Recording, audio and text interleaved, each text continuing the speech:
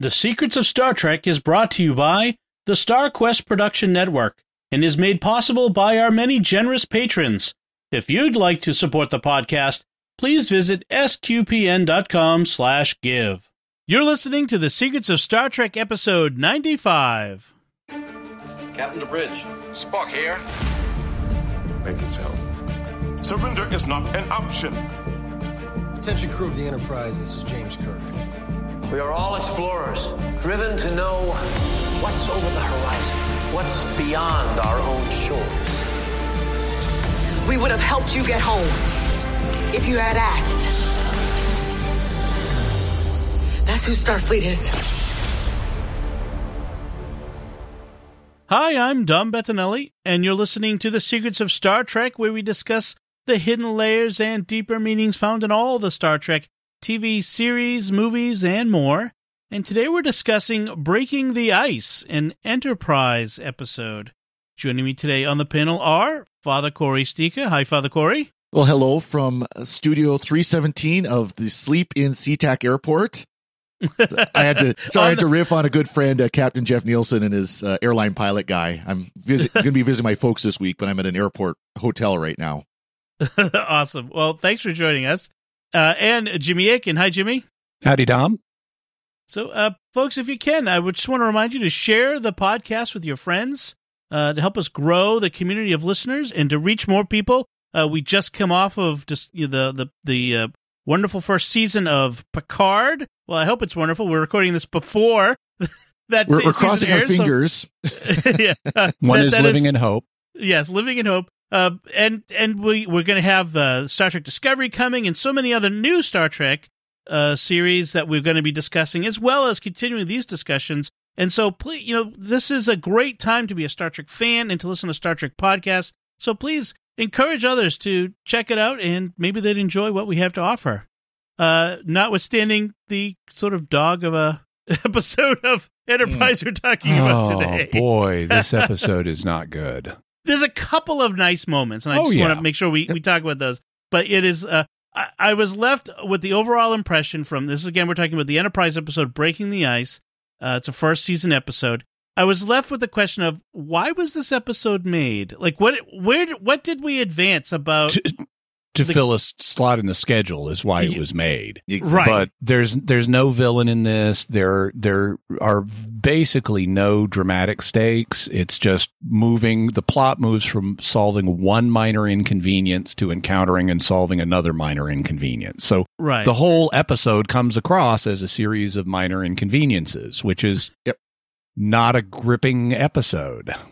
There's a very small character movement in this, and that's about it. Very subtle. The only thing that really changes the status quo is we have the sort of, maybe, kind of, but they're still in denial about it, beginning of a friendship between Trip and T'Pol. Yep. Right.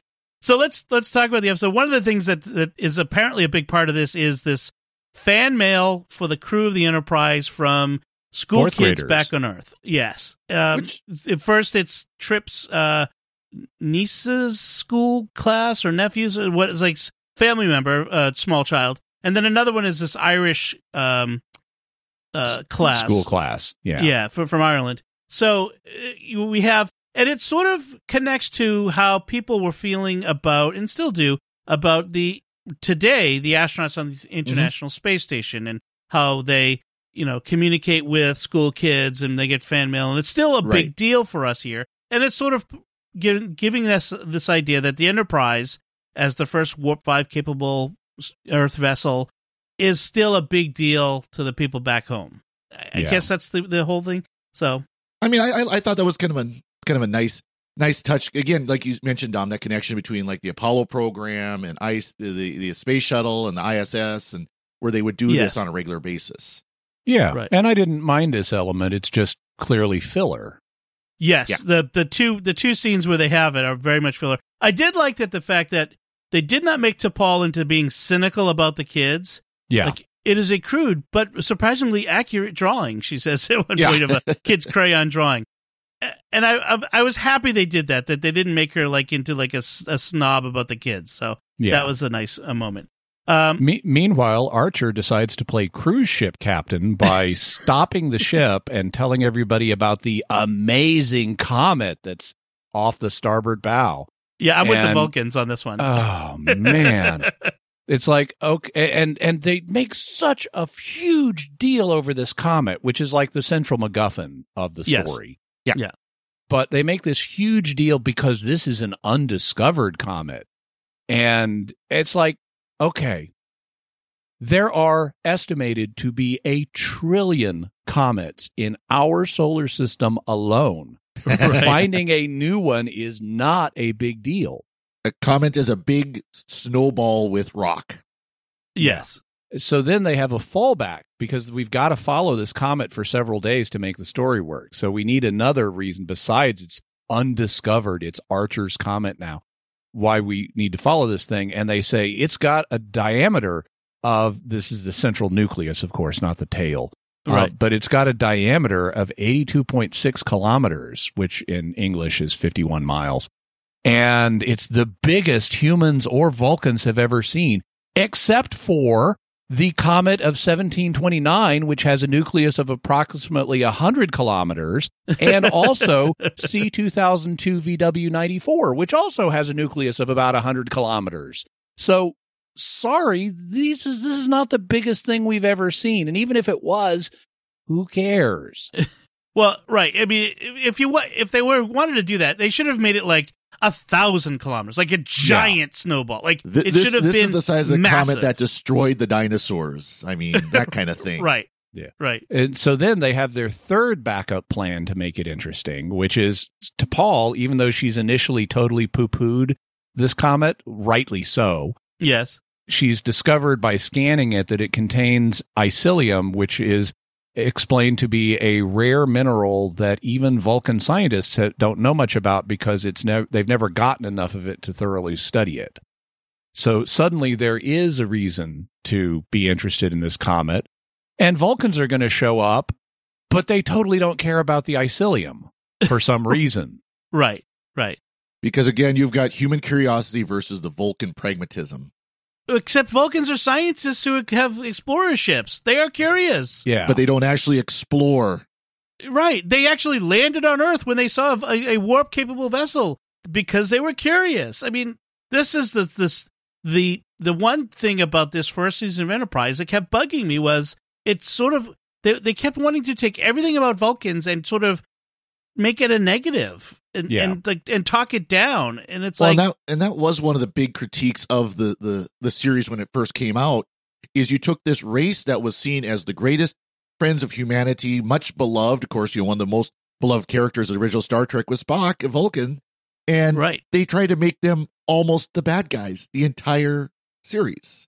Right. Yeah, I partially, I understood why people didn't like that. I partially understood it from a writing perspective because you need to show how relationships develop over time. And so it makes sense from a writing perspective to say, maybe we and the Vulcans weren't best buds right from the beginning, as we can grow into that, Gilgamesh and Uruk and Enkidu. Right. But, well, actually, Gilgamesh and Enkidu had Uruk. Right. But what should have happened as soon as they established that this comet's got this rare mineral even Vulcans don't know much about, it should be like, hey, rare mineral, let's team up. Let's break the ice that way. Let's break the ice together. Yay, what a metaphor. Yeah. So meanwhile, T'Pol gets a Vulcan email and seems disturbed by it, and we'll come back to that. Trip Tucker is in the mess hall late at night and is apparently a Texan who loves pecan pie. Surprise! He's a Floridian. I thought he was from... Oh, okay, sorry. He's Floridian. I've got my accents and Southerners mixed up. But anyway, a Southerner who loves pecan pie. I can't distinguish very well with accents above the Mason-Dixon line. Well, it New doesn't help much Yorkers, that Bostonians. His native accent is more like Californian anyways, the actor's native accent. Well, yeah. And he slips into it true. frequently. Right. But anyway, he waps his rhapsodic about pecan pie. We learn that Vulcans are unaffected by caffeine, which shouldn't be all that surprising because different metabolisms, different biologies. Like maybe maybe milk is what gets them hyper, which would be actually a funny episode. That would be funny. And Tucker and T'Pol seem closer here. There's less suspicion. Remember that one episode of a few episodes ago where they were trapped on that planet and with the hallucinogenic spores, and Tucker was all like, Vulcan's bad. And now they seem to be a little closer. They've kind of broken down some of the barriers, which is interesting. And then we enter into the sort of the fly in the ointment here is a Vulcan ship approaches. And we have this Captain Vanek, who, as soon as he's on the view screen, looks contemptuous at the like. It's like, oh, these humans I have to deal with. Ugh. From the moment he begins, and he's insulting. He says, "Are you lost?" Which is nice and insulting right off the bat. And then says, "We're wondering why humans are interested in this comet, and we're just going to stay and watch the Enterprise crew if you don't mind." Just sort of really obnoxious and annoying. Yeah, and it's kind of like a little kid. I'm not touching you. I'm not touching you. Right. The also Archer notes that we've recently been encountering a Vulcan ships when they shouldn't really be around. Like, remember 3 weeks ago in the episode we never saw, and we encountered a Vulcan ship at a nebula, and so Archer basically thinks the Vulcans are stalking them. That they're trying to serve as they're afraid the humans are going to mess stuff up in the galaxy, and so they're trying to lurk around us as minders. Yes. What? Well, that's the one thing that kind of comes up for me. What do the Vulcans think the humans are going to mess up? I mean, are they wandering around being minders for all the other species too? Like, maybe. What is this? I mean, are they're like the policemen, the nannies of the Alpha Quadrant? Well, I think there's probably the is, idea too, though, that the Vulcans kind of feel like they are caretakers and nannies of the human race because they were the ones to discover them, et cetera, et cetera. Yeah, and it's not like necessarily they're being minders for every race, but all the new non-established ones that they haven't Vulcan helloed. Also, though, isn't it T'Pol's job to be our minder? Why do we need a series of ships lurking around too? Maybe they don't trust her anymore. Maybe she's become too human. And of course, that's part of the plot line of this episode. We find out why these ships are lurking around, and it has not so much observing Enterprise. Right. And then, of course, they've also ticked off the Andorians, as we saw last episode. So I have to say that some nice thought went into the design of the comet's surface. Malcolm and Merriweather head down to the surface to do a core sample. But would a comet's surface be covered in snow, or would it just be ice and rock? Ice and rock. That was my thought too. Is would it actually be shapeable into a snowman? Yeah, I think it would be more ice and rock because this thing rotates with respect to the sun, and we know it's close enough to a sun that it has a tail. Right.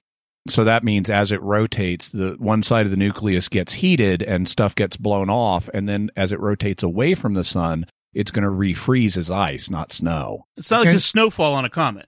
Yeah. Exactly. Oh boy, do I have a comment coming up about that.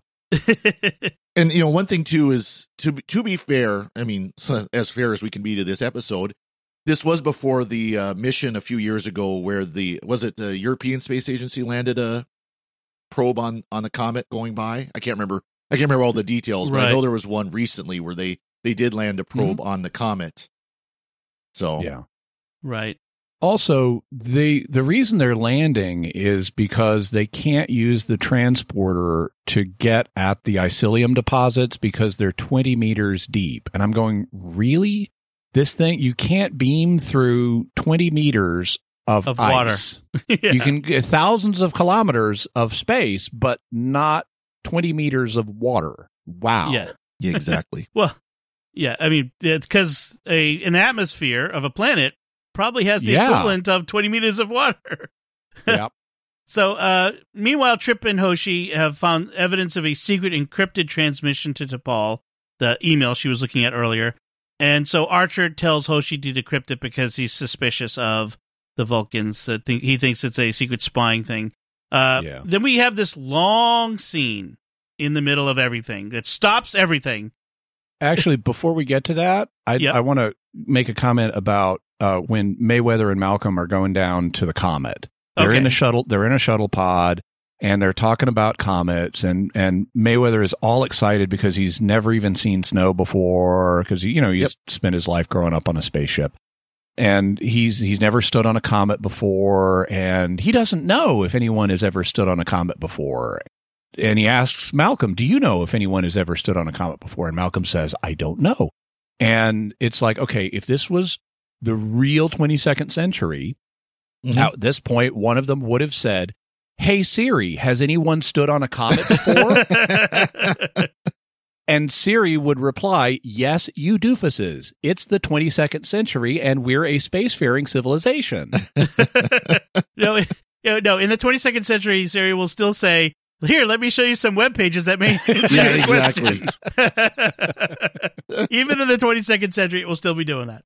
So, yes, and then we have this long scene on the bridge of Archer and the crew answering kids' questions from back home, like this totally non sequitur, out of nowhere, like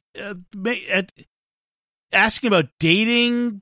Can you date on the ship? And that answer was awkward because he's going on about, well, there's not a lot of privacy, but there are places you can go. And I'm like, ew, they're fourth graders. Yeah, I was gonna say, yeah, these weren't like high schoolers or anything like that. Yeah, and Archer made a point of, you sent so many questions, I'm going to only be able to pick a few. And then he selects the weirdest, most awkward questions. Yeah. Right. Is that one? He has the toilet question, which is, to be fair, actually a fairly practical question for kids on Earth who probably don't have to think about that. Although I would wonder if they didn't, if Earth by that time didn't have some kind of replicator toilet technology. I was going to say, kids would ask a poop question. That's definitely what fourth graders would ask. But yes, and Trip, I like the Trip gets upset that he has to take the poop question, not like Warp 5 engine or all that other stuff. He's the sanitation engineer. And then, of course, we get Dr. Phlox, who goes on and on and on ad nauseum on viruses in space that he has to get cut off. And all of the characters in this scene, including Archer, well, everyone except Phlox, is acting really awkward in answering these questions. And I guess we're supposed to find that amusing and humorous.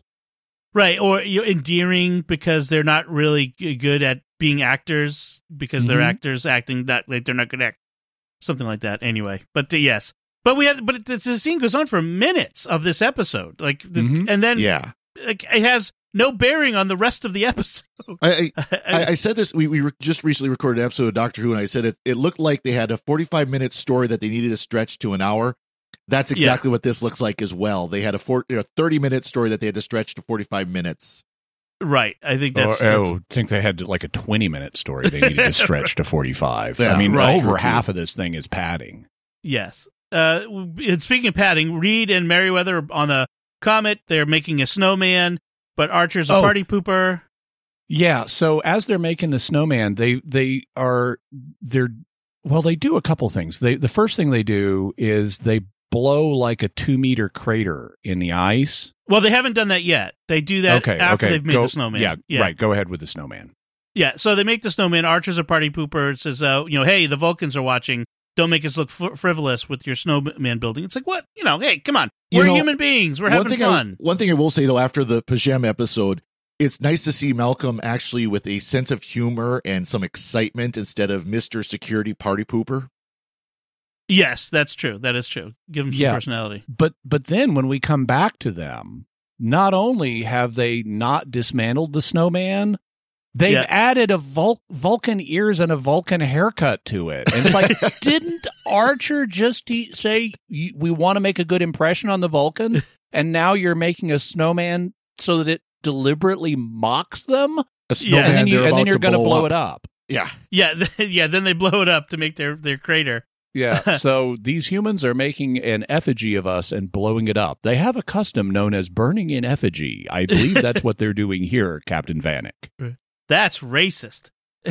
So, and then we're back to T'Pol. It turns out that as Trip finds out, Hoshi decrypts T'Pol's message, but doesn't read it. She gives it to Trip to run through the translator, and he reads it and finds out it's a very personal message to T'Pol. And now Trip feels bad for having read it.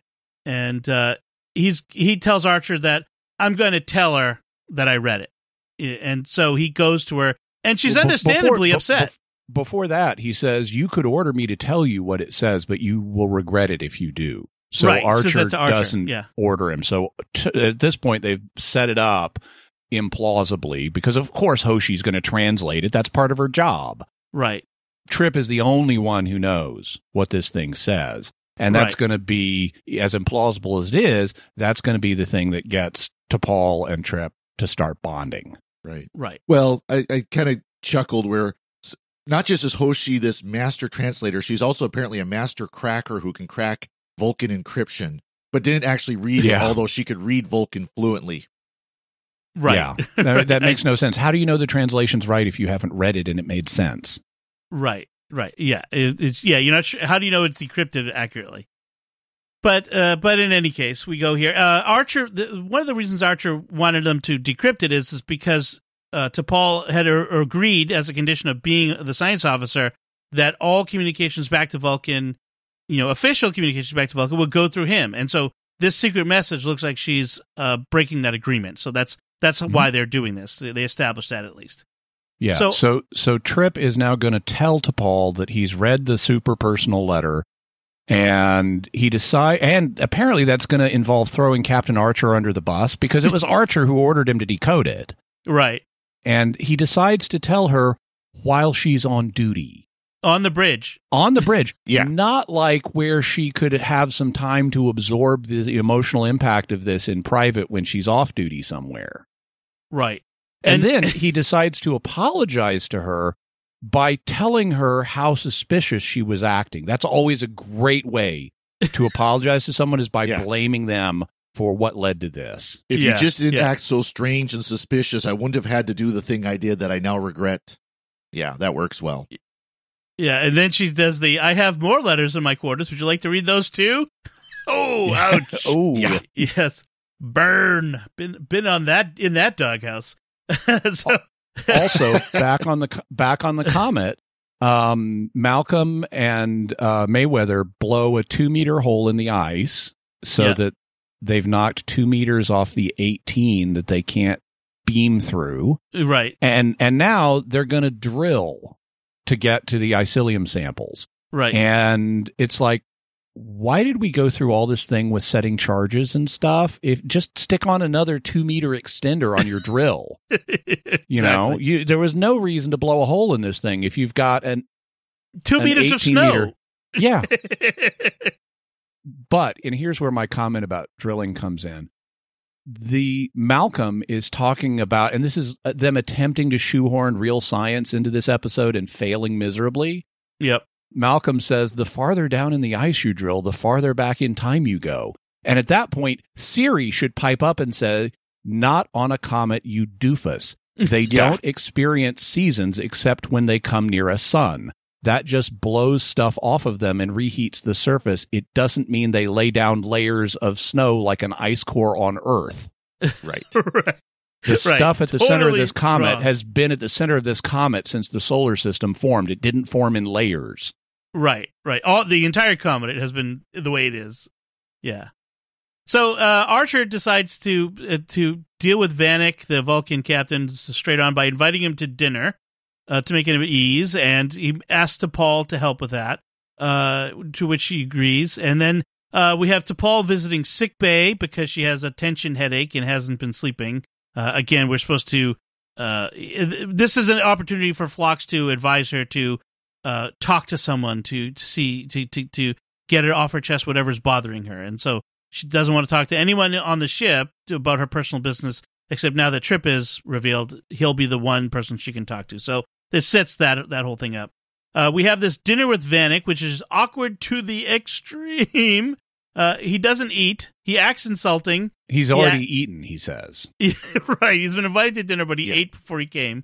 He acts contemptuous and completely uninterested in the Enterprise or its crew. And as Vanek leaves, he says something in Vulcan to T'Pol, which I don't think we ever get a translation of. Nope, but he's obviously mad. Yeah. Shan shut tomorrow kamosh, he says. Yeah, it's apparently something connected with the email she got. Probably something like, and this is the people you want to stay with? Right. Yeah. So about this dinner, Archer finally, after all this rudeness from Vanek, says, "What? How long are you going to be spying on us?" And Vanek is like, "If we were spying on you, you wouldn't even know we were here." Right. So we get a little bit of pushback by the end of this really awkward minutes-long scene. But in real life, either T'Pol should have said to him in Vulcan, or Archer should have said to him in English, "You are breaking protocol. You are being rude to humans by coming to a human dinner and already having eaten and not eating anything that's been prepared for you, even though it's Vulcan cuisine and your favorite dish, and not having anything to talk about. Your staff or you personally have done an inadequate job in understanding the cultural protocols required for this occasion." Right. Yeah, I mean, it's like he specifically wants to be insulting. I mean, like, there's no diplomatic sense about him, no sense that he has to be at all, sensitive to other cultures. I mean, it's at one point he says to Archer, "You're easily impressed."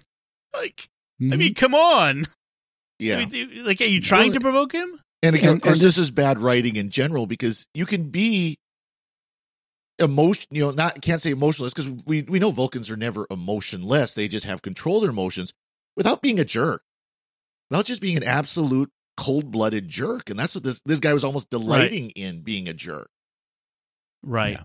Right. And this scene really encapsulates a lot of what this episode is about, because this is a very awkward scene based on implausible artificial tensions that the writers have set up. And that's the whole episode in microcosm. It's the whole episode feels awkward based on implausible artificial tensions that the writers have set up.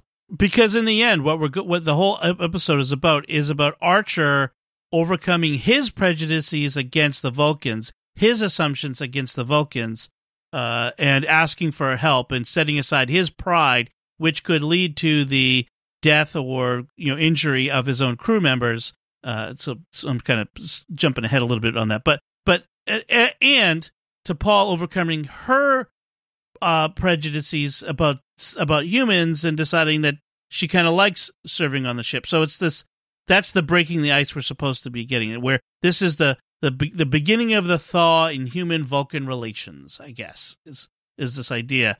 But it just comes across as, well, the Vulcan's a jerk, but we have to accept that and be nice to them, I guess. The action sequence in this whole episode is back on the Comet, where Archer tells Reed that the charges shifted the orbit of the Comet, and so they'll be in direct sunlight. You didn't calculate that in advance? Really? Yes. You didn't take that into account. The whole point was they were drilling in the darkness, because when the part that the sun's directly hitting would be, dissolving, exploding around them. So they have to hurry up. T'Pol calls Trip to her quarters because she needs someone to talk to in confidence, to get off her chest. Yeah, and he immediately candle shames her by telling her she's not supposed to have an open flame on the ship. Like, what? You got a pure oxygen environment here? Right. Well, yeah. There's probably regulation, but like, you just assume she didn't ask permission. This is a cultural thing. So it turns out that T'Pol needs to leave Enterprise immediately, or her wedding will be canceled. Trip is surprised that T'Pol is in an arranged marriage with someone she doesn't love. Like, that's horrible. It's the worst thing ever. It's like, it's a different culture, maybe? It's like most of the cultures on Earth through most of history, dude. Yeah. Oh, no. On Earth, we got rid of that a long time ago because it's so barbaric.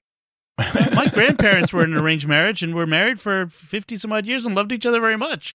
The two people who date and fall in love romantically is not necessarily a better formula than your parents picking out someone very nice for you. And Thank you given very much. the current divorce rate, it doesn't always work out so great. Exactly. So Trip's advice to her is based on the faulty assumption that humans are all about, first and foremost, making ourselves happy, as opposed to the Vulcan ideal of duty and obligation to others. I think that's a false assumption that, what you should do first and foremost is think of yourself. I mean, that's always the most important thing is because what everybody's will always make so you happy when you do that. I mean, everybody, when you think of yourself, you get exactly what you want. No one goes looking for more and more and more and more and more and more. Right. And as a member of a paramilitary organization, Trip should know something about a higher duty than to oneself. Yeah. Right. Also, he does, though, eventually get around to making some good points, because I found myself in this scene. He keeps pushing on the idea that she needs to go back to get married and leave the Enterprise, which will mean being away for at least a year. And she is like, everything she says is oriented towards, I've got to go back. And I'm saying to myself, then why did you invite him here? Isn't that a signal that you really secretly want out of this marriage? You're looking for a way to give yourself permission to stay. Right. And he doesn't end up saying it quite as well as I did. Yes. But he does ask, well, why did you want me here to begin with to talk to me? And she says, it was a mistake. And then he points out that she just knew about this wedding was coming up when she requested an extension on the wedding so that she could serve on the Enterprise. And now the extension request has been denied. But could that be a sign that you subconsciously want out of this thing? And he doesn't tie it back into the fact that she asked him here, which is the more relevant thing in the immediate context. But at least he does get to display some psychological insight into what's going on with her. Right. And then she claims that her subconscious mind doesn't control her decisions. Yeah. No, but maybe it doesn't control them, but maybe it's telling you something. Right.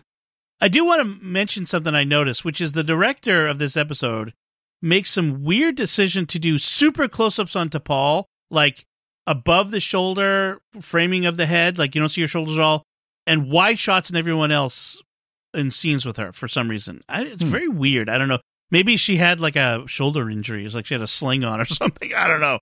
It's kind of a funny thing. Not important. By the way, just a thought on Vulcan acting, because we mentioned how, Vanek is all sneering and T'Pol is repressed rage and stuff.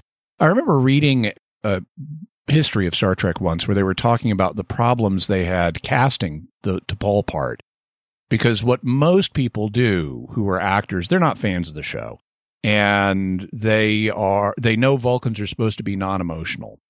And so they come in to audition and they give totally flat readings. Just no emotion at all. And that's not what Spock was. He was like repressing emotion.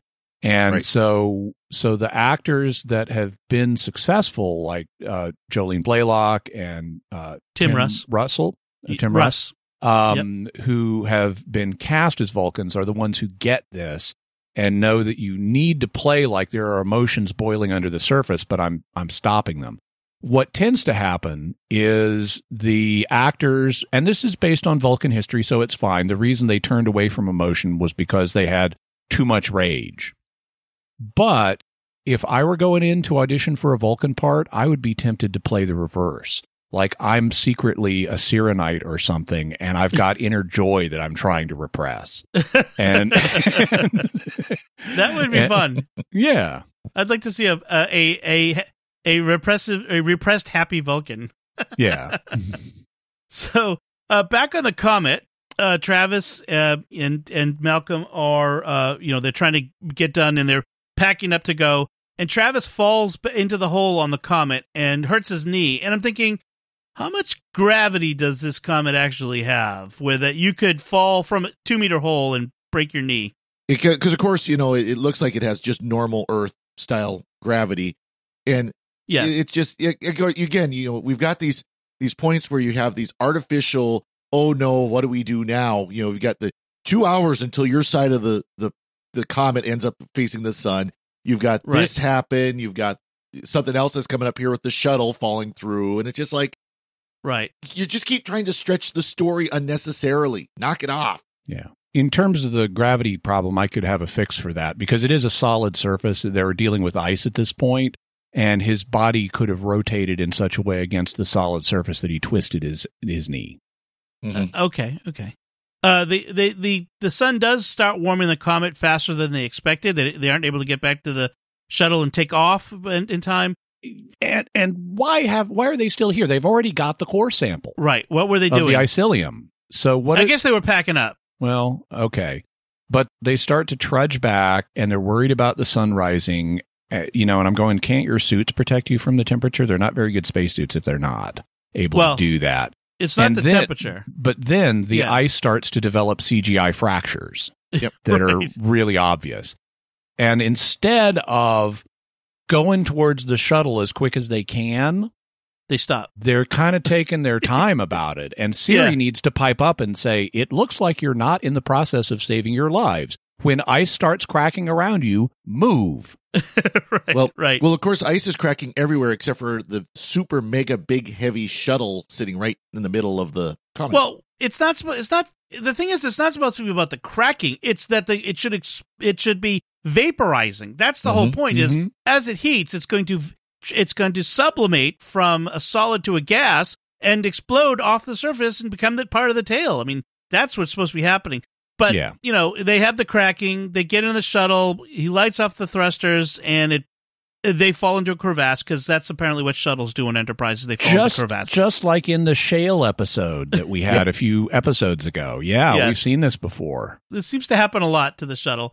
They don't have tractor beams in the Enterprise era, so they have grappling hooks, and they don't work. And even though the shuttle is capable of flying under its own power, for some reason, it's not capable of flying under its own power to get back to the ship. They didn't say that the shuttle got broken. Like, for some reason, they have to grapple it out of the hole. Just fly it out of the hole. You fell in the hole, fly out of the hole. But but even the whole idea of the grappler is so ridiculous. They've got this spaceship that, it's meters, if not kilometers away. Right. And they're going to, launch this cable basically and grab a hold of it. How much cable was on that stupid thing? Yeah, well, I guess in space, they could have kilometer-long cable. And it's not a thin. smart cable either, because they have to fire it precisely, and they fire two cables. One of them grabs the shuttle, the other misses. But these aren't smart ends on the cable. You can't just say, get that shuttle and have them direct themselves to the shuttle. Right. You've got to just manually fling them out there and hope they hit. Well, and of course, the random crew member who was flying the ship at the time wasn't good enough, so of course Captain Archer has to step in and do it. Yeah. Right. Because Merriweather's not there to fly it. So T'Pol suggests that they ask Vanek for help with their tractor beam, and Archer lets his pride get in the way at first, but she tells him that's what the Vulcans expect him to do, is to be prideful and arrogant, and you should show them up, and et cetera, et cetera. And of course they save the shuttle. Yeah, with a tractor beam that magically only pulls on a shuttle, but not on surrounding ice and debris. Yes, thankfully. That would be a really inconvenient for the CGI guys to have to CGI all that too. So in the end, T'Pol decides to take Chip's advice and stay on the Enterprise. And that involves eating some pecan pie for some reason. That's the very last shot, is her in her quarters with her meditation candles and a slice of pecan pie. Yeah, which earlier he had offered her some, and she said, it's mostly sugar. And he says, well, It may not be good for the body, but it's good for the soul. So now she's taking care of her soul. It's pecan pie for the soul. Yes, that's a new Irma Bombeck book. Pecan pie for the Vulcan soul. And the ice with the Vulcans is not really broken at this point. No. I mean, a little bit, maybe. Maybe it's T'Pol's icy personality that's been broken open. So sure. We'll see. Father Corey, last thoughts on this episode? Yeah, I'm glad this one's over. Okay. Jimmy, what's your last thoughts on this episode? Ditto. All right. Yeah, it was a filler. It's clearly a filler episode. Not much to talk about there, and a couple of neat character moments, and that's about it. All right, so we want to take a moment to thank our patrons who make it possible for us to create the secrets of Star Trek, including we suffer for you. We suffer for you, exactly, so you don't have to. And so this week we're thanking Kathy S., Aaron W., Brooke K., Joel L., and Pamela F. Their generous donations at sqpn.com/give make it possible for us to continue the secrets of Star Trek and all the shows at StarQuest. You can join them by visiting sqpn.com/give. And we'd also like to thank Victor Lambs, who edits this show every week. So that's it from us. What did you think of Breaking the Ice? Do you like it better than we did? Let us know. You can do so by commenting on the show at sqpn.com/Trek or our Facebook page at facebook.com/StarQuestMedia or via an email to trek@sqpn.com. We'll be back next time when we'll be discussing the Star Trek Discovery first season episode, Lethe. Until then, Father Corey Stika, thank you for joining me in sharing the secrets of Star Trek. Yeah, glad to be here, and thank you, Dom. And Jimmy Aiken, thank you as well. Thanks, Dom, and live long and prosper. And once again, I'm Dom Bettinelli. Thank you for listening to the Secrets of Star Trek on StarQuest. And remember, pecan pie, it might not be good for the body, but it sure is good for the soul.